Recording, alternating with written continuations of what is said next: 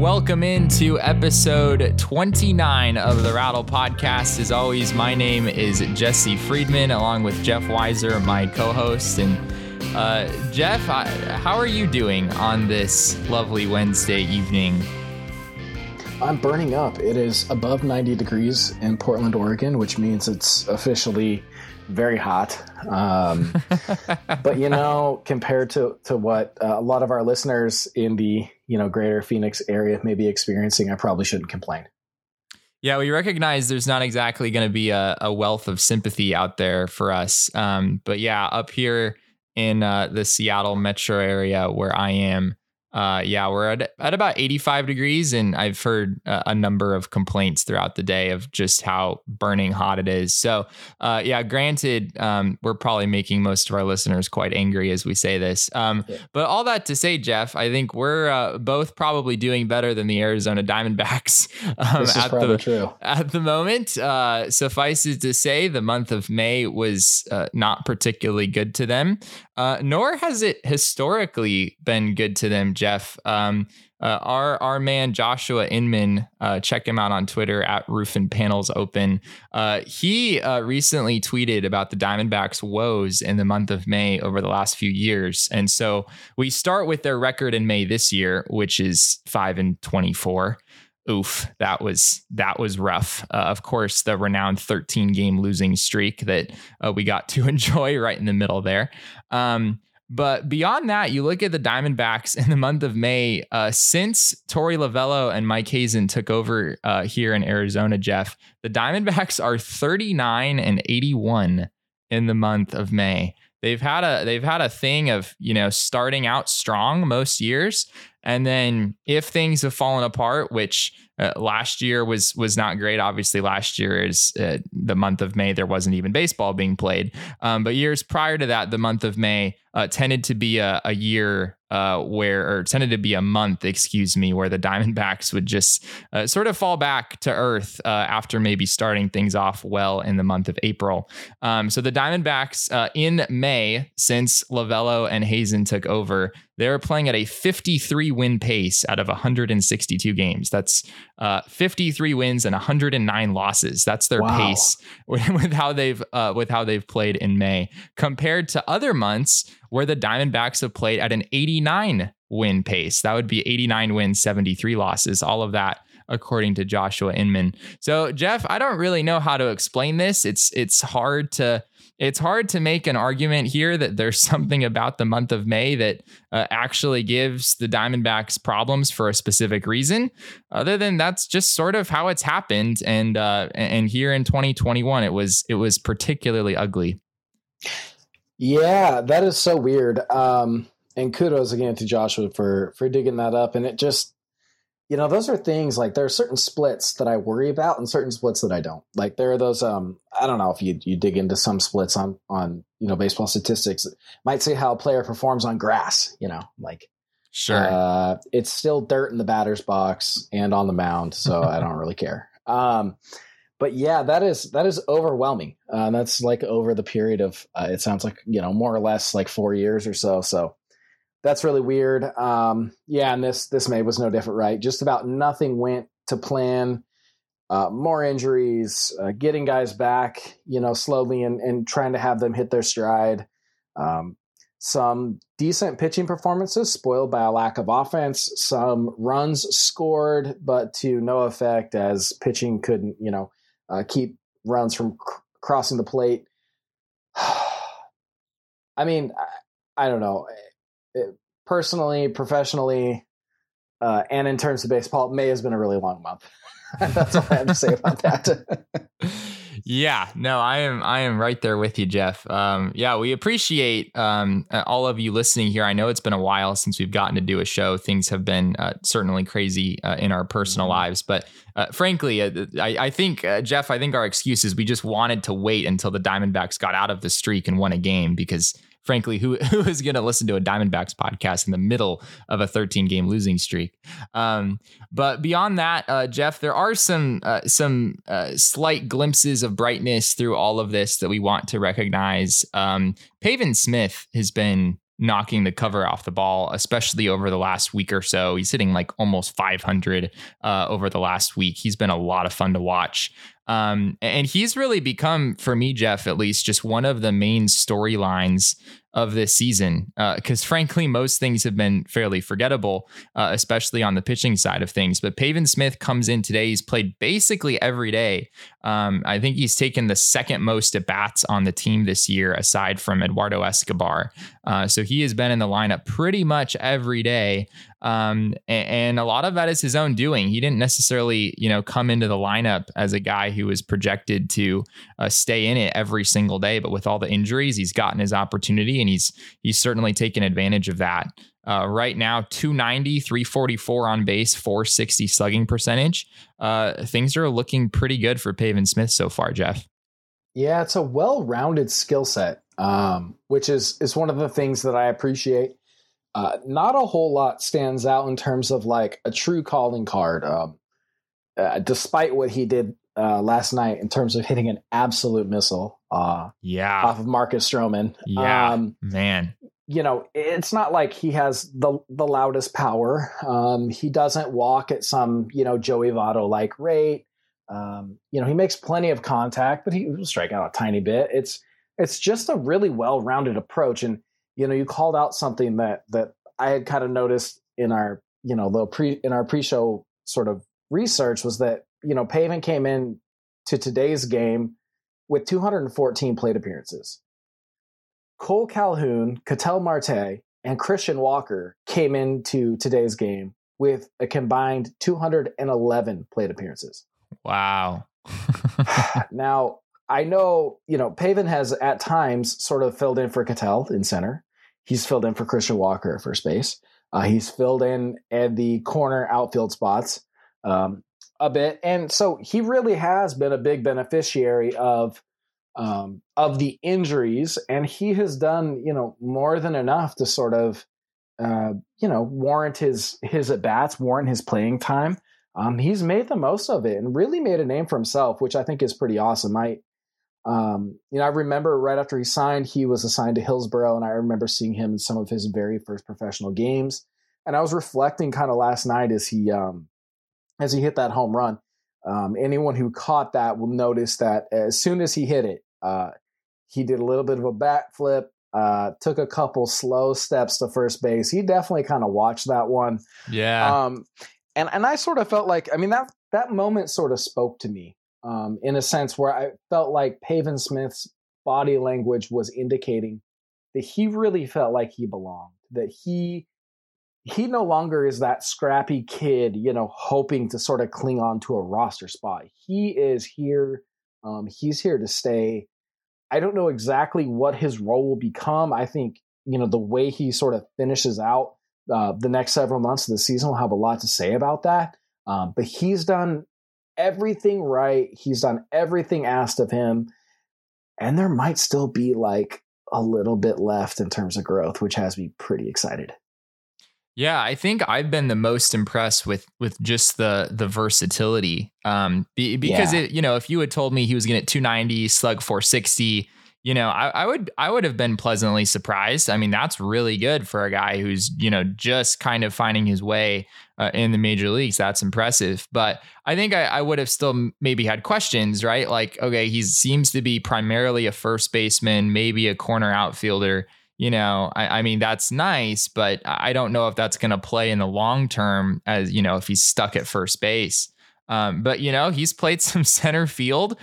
He's played in the corners and he's played at first base as well. And he's been like a pretty solid defender. I don't know if he's going to win any Gold Gloves or anything anytime soon. But to me, the moment he shows that level of versatility, you'll go with, 290 and, a 460 slugging percentage for a guy who can play that many positions and do it reasonably well. I agree. And that's where I think, I received the comment sort of, discussing Pavin Smith the other day on Twitter, about, it's basically a league average bat at best. And that's he's maybe kind of an unspectacular player. And in a sense, like I agree with that to a degree. He's not Fernando Tatis Jr. He is not Vladimir Guerrero Jr. He's not he's not going to be on the cover of MLB The Show next year. But at the same time, like he doesn't have to be. And that's not the baseline. When I get excited about Pavin Smith, I'm not excited about him because I think he is the next face of the franchise. I'm excited about him because I think he's a player who's making the most of his opportunities. He is, as you noted, defending his position well, no matter where he's penciled in, around the diamond, defensively. And he's like finding a way to contribute night in and night out. And to me, that's what it's all about. I think he's still a really valuable asset. And when we look at teams like the Dodgers, who have historically, or especially over the last half decade or more, one of the places they've had that huge advantage is just they don't give at bats to really bad players. They just generally don't do that. And right now, if Cole Calhoun gets hurt, you have Pavin Smith. If Christian Walker gets hurt, you give those at bats to Pavin Smith. You find a place for him to play, on a regular basis if everyone's healthy. And if they're not, then the guy who takes those spots, being, maybe being Pavin, keeps you from having a black hole in the lineup. So he doesn't have to be, the face of the franchise to still be a guy who is a very important part of the future of the organization. What's really crazy to me, I know we touched on this briefly when we were talking earlier before the show. Just thinking about, every team in baseball every year, you've got at least one all-star, and the Diamondbacks, because of their injuries, don't really have a whole lot of candidates for that position. Ketel Marte has only played 20 games, out of 57. That's probably not enough, even if you give him another month, before a lot of the voting happens. So I don't think Ketel is an all-star. Zach Gallen, certainly with his injury issues, although he pitched well, he's not in the conversation. There's no one else on the pitching staff who even has a remote chance. So you're basically left with Carson Kelly, who has played 37 games out of 57, which is only about, a little bit over 60%. I think as a catcher, there's probably some leeway there. I think he definitely could get a look. I mean, heck, his on-base percentage is .426. I mean, there aren't that many catchers that's still insane, even though Carson Kelly hasn't hit much the last couple weeks. So you're basically down to Carson Kelly, or I don't think Eduardo Escobar is really in there. He's hit 13 home runs, but you look at the other numbers, on base is under 300. He's just not doing a whole lot of other things. He's striking out quite a bit. David Peralta is not really in the mix either for me. So it's basically Carson Kelly or Pavin Smith. And maybe Josh Rojas kind of sneaks into that conversation. I never thought I'd say that, but maybe Josh Rojas sneaks into that conversation. He has not pitched or has not played well the last couple weeks, but he has an outside shot. But I mean, frankly, Jeff, I don't know if that says more about Pavin Smith or more about the Diamondbacks' lack of all-star options right now, given the injuries and everything. But wouldn't it be crazy if the Diamondbacks representative in the all-star game was this sort of no name? I mean, I know he was taken in the first round and at one point was pretty highly touted, but I don't think most baseball fans have actually heard of Pavin Smith, and that would be pretty funny to see that happen. Yeah, I mean, it's a short list, like you noted. I mean, the pitching staff is so decimated. The representative, even just trying to find one is not going to cut from that side of the ball. And, I mean, it's great that Eduardo Escobar has 13 homers and as of last night, at least, was leading the National League in RBIs at 39. Yeah. But it's like those are really surface level statistics based on how he's sort of gone about his business. And so, yeah, it's very interesting that when you just think of, and I think the way that we're framing this, right, or the way that we're thinking about it, our mindset is sort of who's been the MVP of the team, on the field, especially of late. Yeah. Kind of feels like, and I mean, we obviously don't want to like ride the wave too much and, get carried away with a small sample, but it sure feels like whether it's in the field or at the plate, Pavin Smith has kind of been right in the middle of the action. So yeah, it's crazy. Boy, that's so weird. Eduardo Escobar he's like right at the top in the National League in RBIs. That's really strange. It's always strange when you feel like a guy is having a pretty subpar season and yet he's like at the top of the leaderboards and some things. That did catch my ear recently on the broadcast. I was like, wait, what? I'm glad that we can rewind TV these days, because I was like, wait, I got to hear that again. Yeah. Well, hey, that's a good segue into the next thing I want to talk about, Jeff. And that is, what is this team going to do at the trade deadline, in the off season? What is the plan here? Because, frankly, I don't think we really saw the Diamondbacks having a super great shot at making the postseason. And, you decimate half the roster with injuries, and that certainly didn't help things. Now they're completely buried. It's basically the Diamondbacks and the Rockies just riding the total basement in the NL West. And then it's going to be a crazy run for first place. You're probably going to see both wild cards come out of the NL West as it's appearing right now. The Giants, Padres, and the Dodgers are all playing really, really well. But the Diamondbacks are clearly on the outside looking in. And in the long term, Jeff, I don't know if we necessarily think that the Diamondbacks with this roster next year would be a whole lot better. Maybe you get a couple guys like, Pavin Smith or Josh Rojas or, some of these other players to contribute a little bit more. Hopefully you get more from the pitching staff next year as some guys get healthy. But I don't know if this is really the kind of team that you're going to be pushing all your chips on for next season. And with that said, you certainly have to consider, should the Diamondbacks sell Escobar? Should they sell David Peralta? Should they kind of move on from that generation of Diamondbacks players and, make room for, Dalton Varsho, even though he struggled to take 200 at bats or something for the rest of the season, or, for make room in the rotation for Corbin Martin to, start the second half of the season in the majors. There's some guys who certainly could maybe use the reps, and it's hard to see what, Escobar and Peralta and those sorts of guys are bringing to the roster right now. So, Jeff, what do you think? What is a reasonable deadline off season, just sort of more long-term plan look like? Yeah, it's a really unenviable position from just about every angle. Wins and losses, of course. But even in terms of like tradable assets, they're not really well positioned. It makes things really tough. And yet at the same time, the idea of bringing everything and everybody back is like no more appealing than selling sort of short. I'm not sure that either situation really results in much meaningful difference at the end of the day.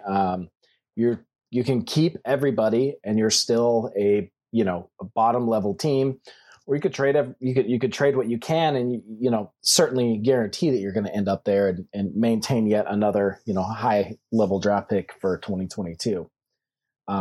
So it's kind of it really is a tough spot. Guys like Asdrubal Cabrera, who I think would have some trade value based on how he's been hitting and sort of just what he brings to a ball club. I mean, he's hurt and he hasn't played a lot. Yeah. And his return isn't necessarily like super imminent. So the same goes for a guy like Cole Calhoun.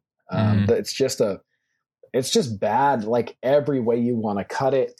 And I think, if this team on the outside looking in, and I'll just, speaking for myself, if on the outside looking in, they were going to be a fringe contender at best if like nothing went wrong entering the season, I can't really see how in 2022 with the same cast, the forecast would look all that much different.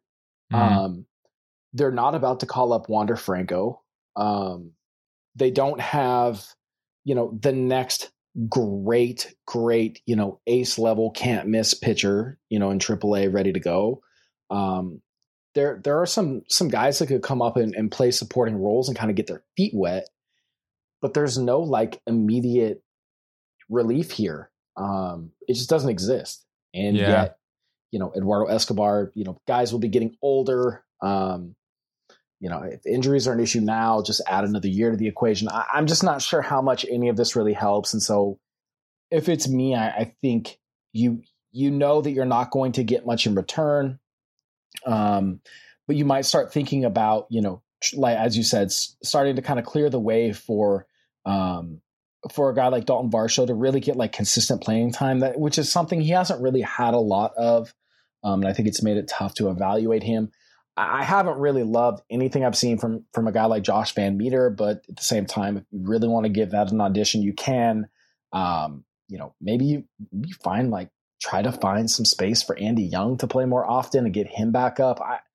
I'm not sure. I think you almost look at it that way. I mean, you could save some money, which is great for the organization. Doesn't do anything for fans. It's not really helpful.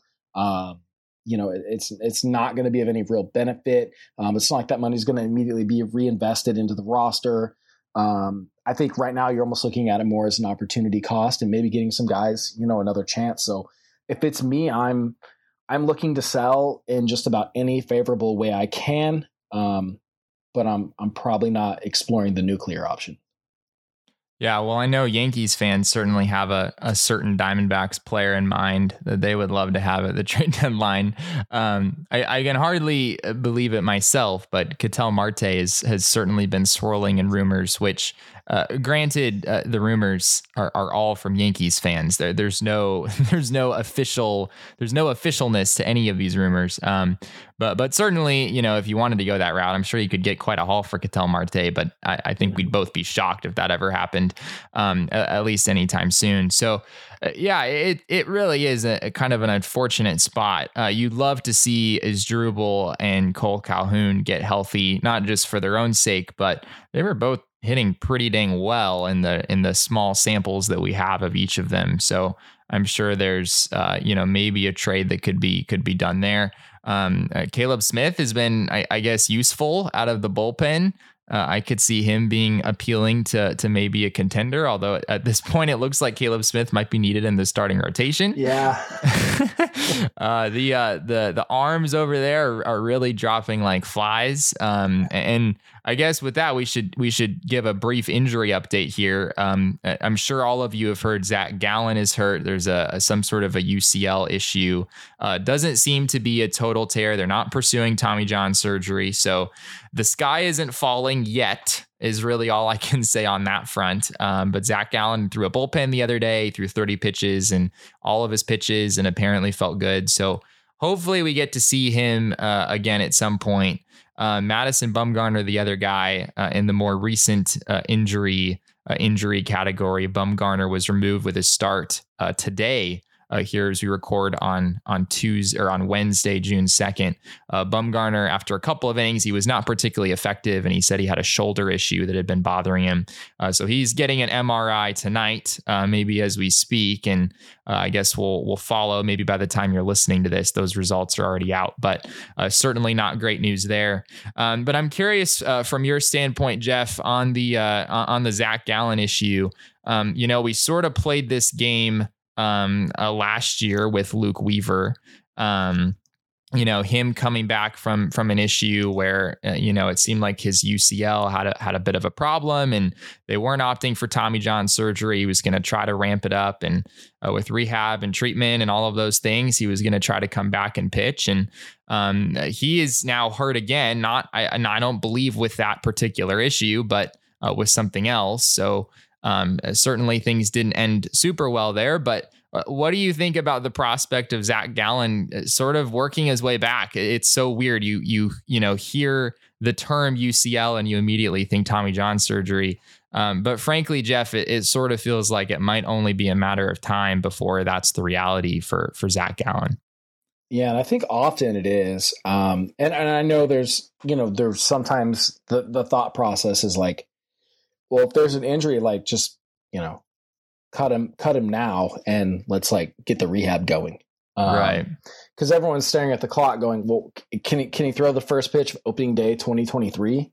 So I understand that. I think for anyone interested, I think Jeff Passan's book of the arm is a tremendous resource. Yeah. And just a really, really great read, and certainly brought some things to light for me that I didn't understand. There are definitely some ties to the Diamondbacks in that book as well. So a nice like local connection.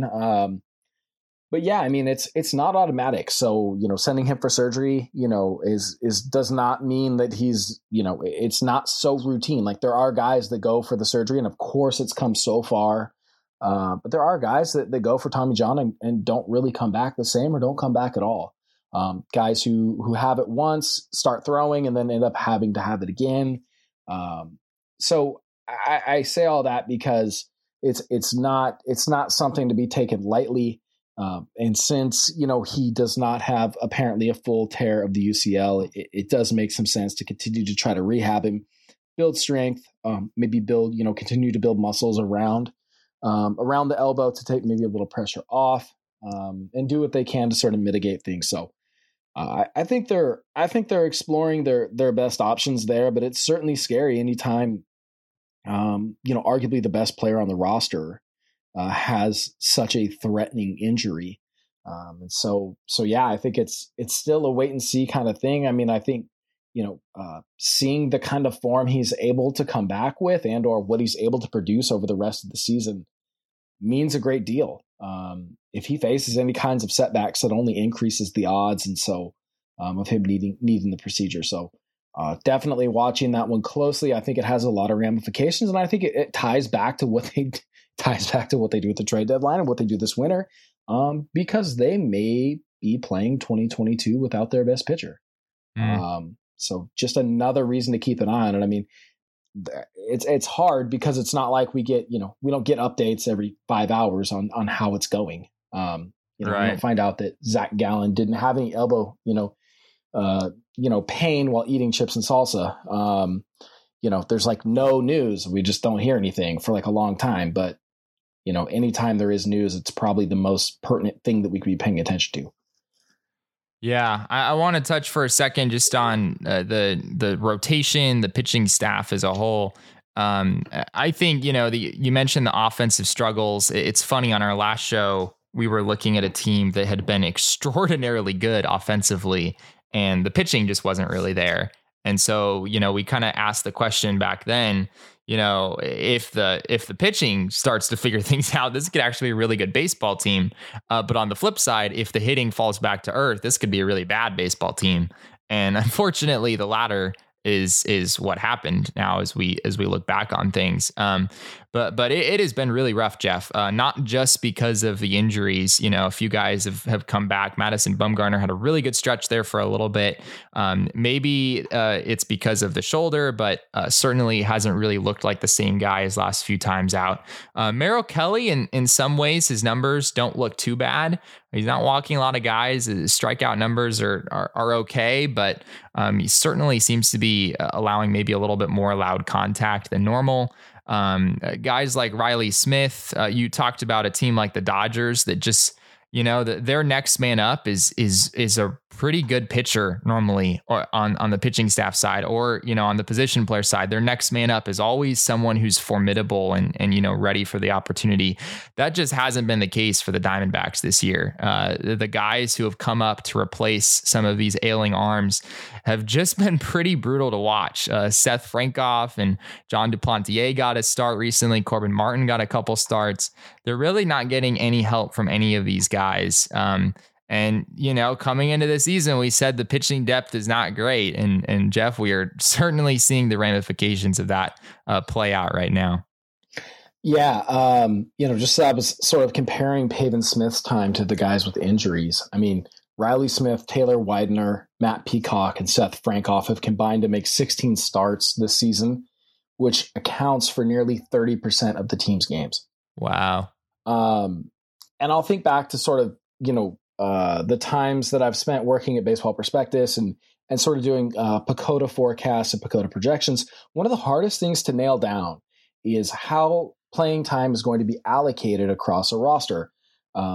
It's really, really difficult. I mean, we always would bake in some amount of injury time, and you give some innings to guys like a Riley Smith because you're going to need them at some point. But It's really difficult to know how much to give them. You really don't know. And so I think what we've seen this year already is that, less than 60 games in, the team has had to give way, way more innings to these types of pitchers than they ever would have wanted to. I don't know that they really wanted to give 16 starts to some of these guys, over the course of a season. And they've done it in over, about a third of a season. So Mm. It's been tremendously difficult, and they're just having to sort of suffer through it a night at a time and hope for the best. I mean, Matt Peacock and Riley Smith are just throwing a ton of sinkers and hoping to get ground balls. Taylor Widener is, has had some moments where he's looked okay, but I mean, also in a vacuum, Taylor Widener is not going to save this pitching staff when he comes back from the injury that he's currently out with. So it's just been a really, really tough go. And it's one of those things you just can't predict. And I think we're seeing the effects of that, the effects of having to give Zach Gallen starts to Matt Peacock. This is what that looks like. Yeah. It's sort of the Diamondbacks' worst nightmare in many ways. Yeah. And that's exactly what's happened so far. Well, hey, on a brighter note, looking to the future of this team, obviously things have not gone great so far this season, but we know this farm system is formidable. It's been highly touted for several years now, really ever since Mike Hazen came around. I want to get to the prospects in a second, Jeff. You'll have to give us our most recent update. But first, I want to hit on the first-year player draft, which is coming up here soon. All sorts of mock drafts are coming out. The Diamondbacks will have the 6th overall pick in the first-year player draft this year. And some of these names are probably names that you've heard if you're a casual baseball fan. I know I see, Kumar Rocker and Jack Leiter footage going through my Twitter feed all the time. Some of these guys are guys that you might be somewhat familiar with, but Jeff, I'm curious. The Diamondbacks in a pretty good spot at number 6 overall. The top of the draft seems to be I don't know if I would say stacked, but there's certainly several guys that are supposed to be pretty darn good. And the Diamondbacks will probably have one of those guys available for them at number 6. So what are we looking to see when the Diamondbacks select their pick in the first round? Yeah, they're going to get a good player, which I think is the good news. And I think the hard part is that no one has any idea which guy that's going to be. And I'm sure the organization is starting to sort of settle in on its, preference list and really start to cement that. But you noted, I mean, there are kind of 5 guys at the top of the draft. Leiter and Rocker from pitchers, both right-handed pitchers from Vanderbilt. Jordan Lawler and Marcelo Mayer, who are, high school shortstops. And then catcher Henry Davis from Louisville are kind of your like power 5, and the Diamondbacks pick 6th. So the hard part is that, it's been really fluid. That top 5 has really been fluid. It's been really difficult to nail down sort of who's going to go where. It's been really difficult, frankly, to nail down who the best of those 5 is. I think if we rewound the tape a couple months, we'd hear different names, and it's been kind of a game of musical chairs up there. So I think for the Diamondbacks, where they sit at 6th, they're kind of probably weighing 2 scenarios.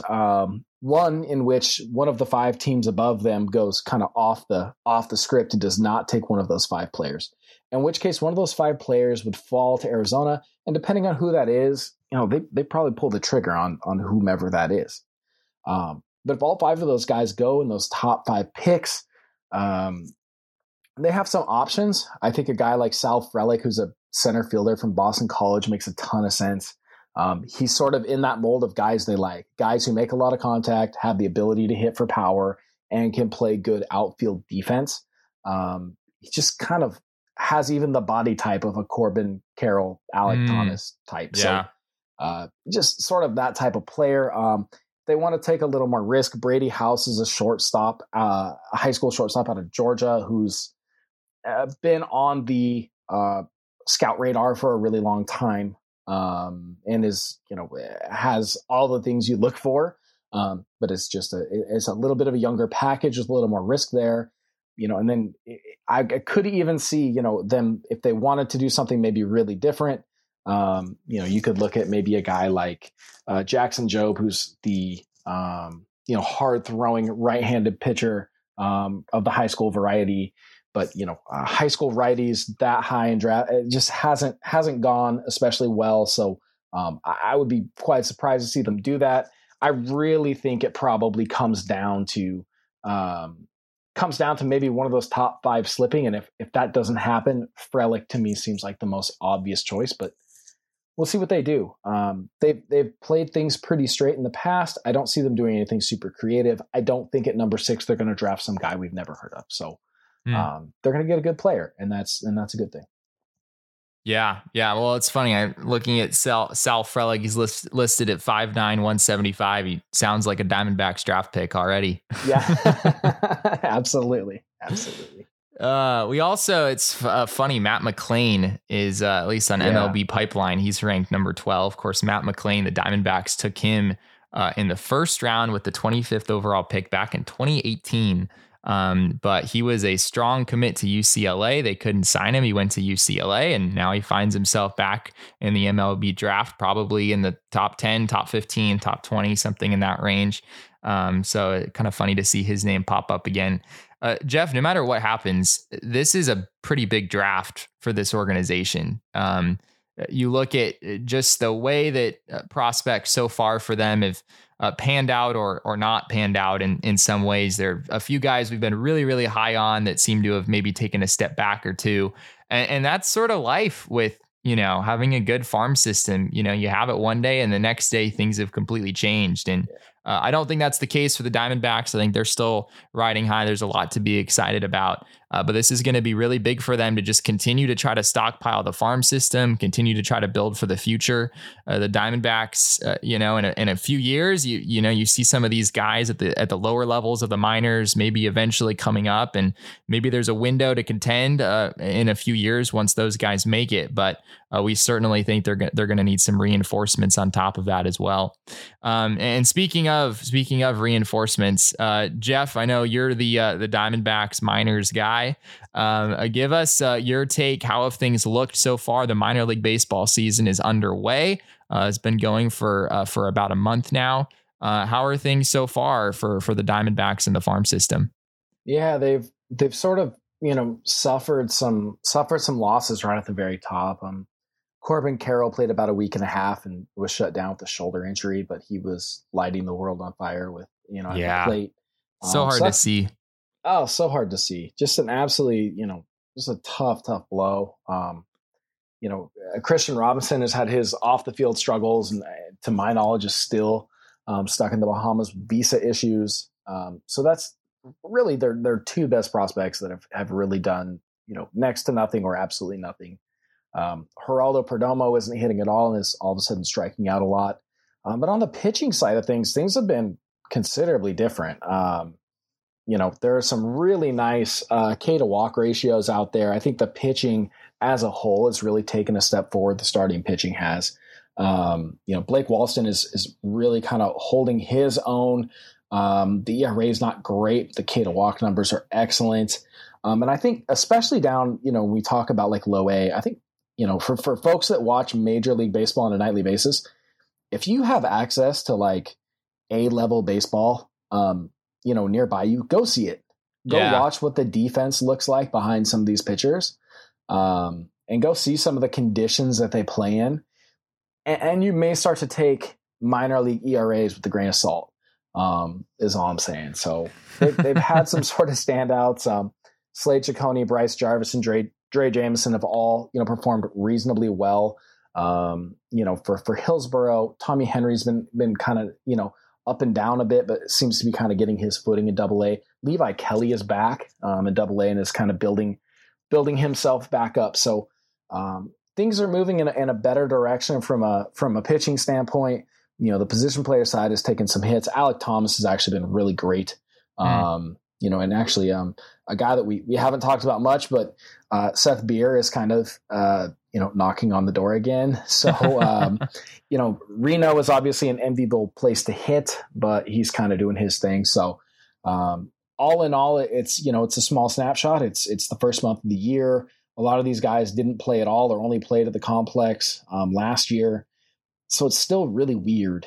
And understanding just kind of how to take everything and how to weigh everything it hasn't all kind of settled out yet, especially, in my head as we sort of try to evaluate what's happening right now. So love to see another month or two of action, and I'll be back out in Hillsborough here probably next week. So just trying to stay on top of it. But for now, the pitching has really shined.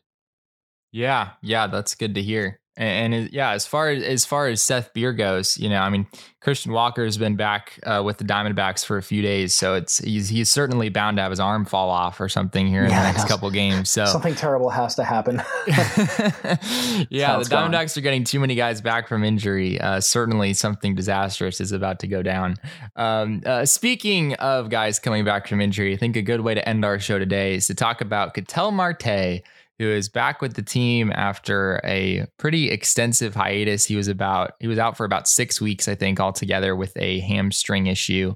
And he is back. And Jeff, it seemed to take him a few games to maybe find his rhythm again offensively, but he's hit a couple home runs now in the last few days. And it is good to watch that man play baseball again every night, day in, day out. Yeah, it is. It's nice to have him back. My Twitter feed often at, late at night is me wishing Ketel well at the plate with the game on the line. He's one of the guys that, especially in an injury depleted roster that, it's let's just say it's the 7th inning. There's, one out, the team's down a run or two, and you're thinking like, oh, somebody needs to get on base, 1 or 2 guys here, because we need to make sure Ketel gets up in the 9th. It's just like you hate to sort of pin your hopes and dreams on one guy, but if there was one guy you were probably going to do it with right now, it'd still be Ketel Marte. And it's been nice to see him, just sort of start to find his groove again, start to play really loose again. He looks like he's coming back to his old self and sort of feeling even better on the field. And man, when he connects, and it's just violent poetry. I don't know how else to say it. It's really something to behold, and certainly be watching it on a nightly basis because we're lucky we're able to watch him. Yeah, absolutely. Well, hey, with that, we're going to go ahead and wrap up episode 29 of the Rattle Podcast. I just realized, Jeff, we didn't take any listener questions for this episode. It's kind of sad, but hey, that means we have to make up for it on Twitter. So be sure to follow us on Twitter at @TheRattleAZ. You can find me at Jesse N. Friedman. Jeff is at OutfieldGrass24. As we mentioned, Joshua Inman, our other writer, you could find him at Roof and Panels Open. We would love to hear from you over there. Love to hear what you thought of the show. Anything that stuck out to you, anything you want to discuss further. We'd love to continue the conversation over there on social media. But with that, we really appreciate you tuning in. Should be back with another episode here, hopefully soon. Jeff, let's hope things get better here in the next few weeks. Hopefully June is kinder to the Diamondbacks than the month of May was. That feels like a reasonable thing to ask for, but we'll see what happens. Thanks again so much for listening, and we'll be back here soon to talk more about the 2021 Arizona Diamondbacks.